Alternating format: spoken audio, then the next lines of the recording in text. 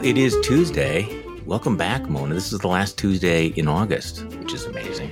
Yes, I'm kind of ready for beautiful fall days and beautiful foliage and all of that. I love the four seasons, the change of seasons. I could never live in Florida, leaving Ron DeSantis even aside. I could never live in a place that didn't have four seasons. It's very enjoyable. I have to admit, we've been having this conversation here, as we look at the temperatures down in Arizona and Texas, where it's, 105, 105, 105. It's like, no, I don't think we could ever do that. We had this weird weather pattern last year here in Wisconsin, where it's been a beautiful summer all summer. And then just the 2 days around the Republican debate was 99 and 99. It was nice, 99, and then nice again.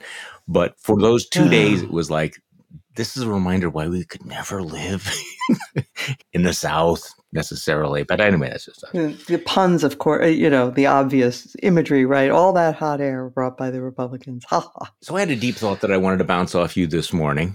Okay. I think one of the big mistakes that observers of politics occasionally make is the assumption that political parties behave in a rational and coherent manner, that somehow that is an establishment that sits down and works out an intelligent strategy which is defensible, as opposed to the reality, which is that sometimes political parties behave in completely irrational manners and are completely prisoners of their id. For example, you look at Congress, and I wrote my newsletter about this.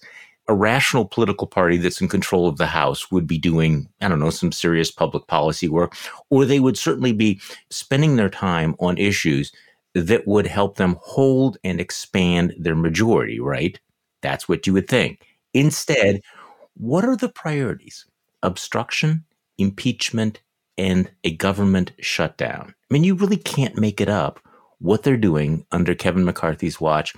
They're going to be spending this fall, as they come back from their recess, all of this time on resolutions to defund all the prosecutions of Donald Trump, coming up with articles of impeachment against Joe Biden, grounds to be determined, something.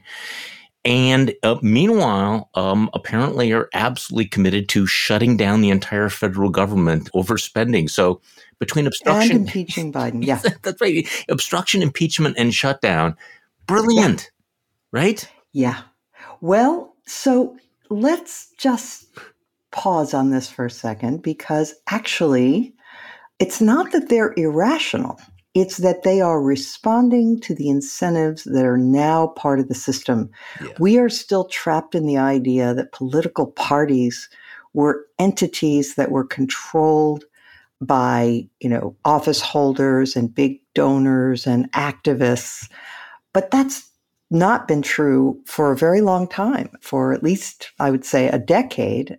And of course, it traces back to the rise of the internet and to the rise of independent fundraising on the internet for these people, so that they are not dependent on parties anymore. And therefore, their incentive is to play to their base and their small donor base and get them excited, get them angry, get them riled up. And so they are actually behaving rationally, considering the incentives of the thing. Except that if they continue this particular strategy, it may result in their loss of the majority in a year that they ought to be able to expand it. So, yes, no, you're completely right. They're responding to one set of incentives.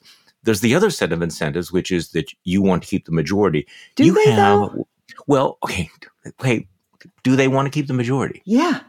Okay, that's an interesting question. Yeah. I mean, for somebody like Biggs or Clyde or these types or Matt Gaetz, it absolutely doesn't advantage them at all to be in the majority versus the minority. No, this is an interesting point.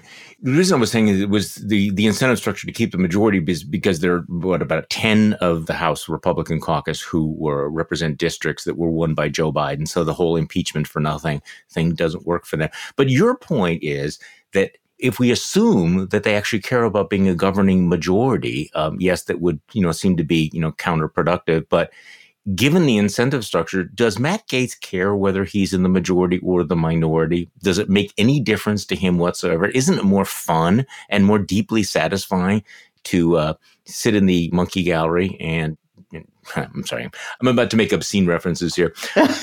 No, that by the way is an interesting question. I mean, Kevin McCarthy wants to be speaker. Yes. But he's got a lot of folks that frankly don't care. Yeah. That's right. That's right. So his interests and the interests of his party are not aligned. And, you think about the way it used to be in the past. Okay. So, people do like exerting power. That's true. But in addition to liking exerting power, you get more power if you're in the majority than in the minority. But in addition to that, there was a very strong incentive that the congressmen wanted to be able to have chairmanships. Well, why did they want chairmanships? Well, because if you were the chairman or the vice chairman of a committee, you were able to raise more money from the industries that were affected by the legislation you might consider or pass. And so that has been chipped away at. I don't think it's completely gone, but it has been chipped away at very significantly by the rise of small donors. No, I think it's a great point. We're getting the democracy that we're getting it good and hard. We certainly are. Well, as a preview of what this is going to look like, and again, just sort of walk through the obstruction, impeachment, and shutdown, I'm looking at this story from, CBS News from a couple of weeks ago, talking about how House Republicans are attempting to prohibit the use of any federal money to pay for Jack Smith's investigation and any criminal cases against Donald Trump. I mean, they are so invested in protecting, their precious that they would defund the prosecution.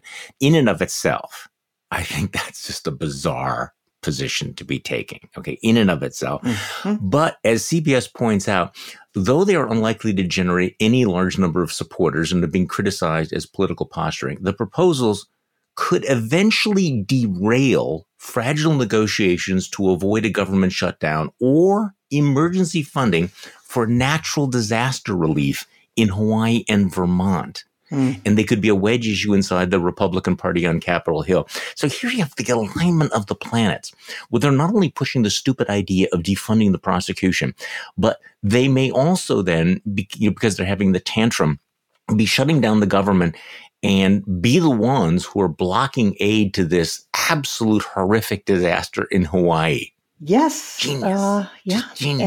And they will continue to hit their heads against the wall until morale improves. To listen to the rest of this episode of Just Between Us, become a Bulwark Plus member today.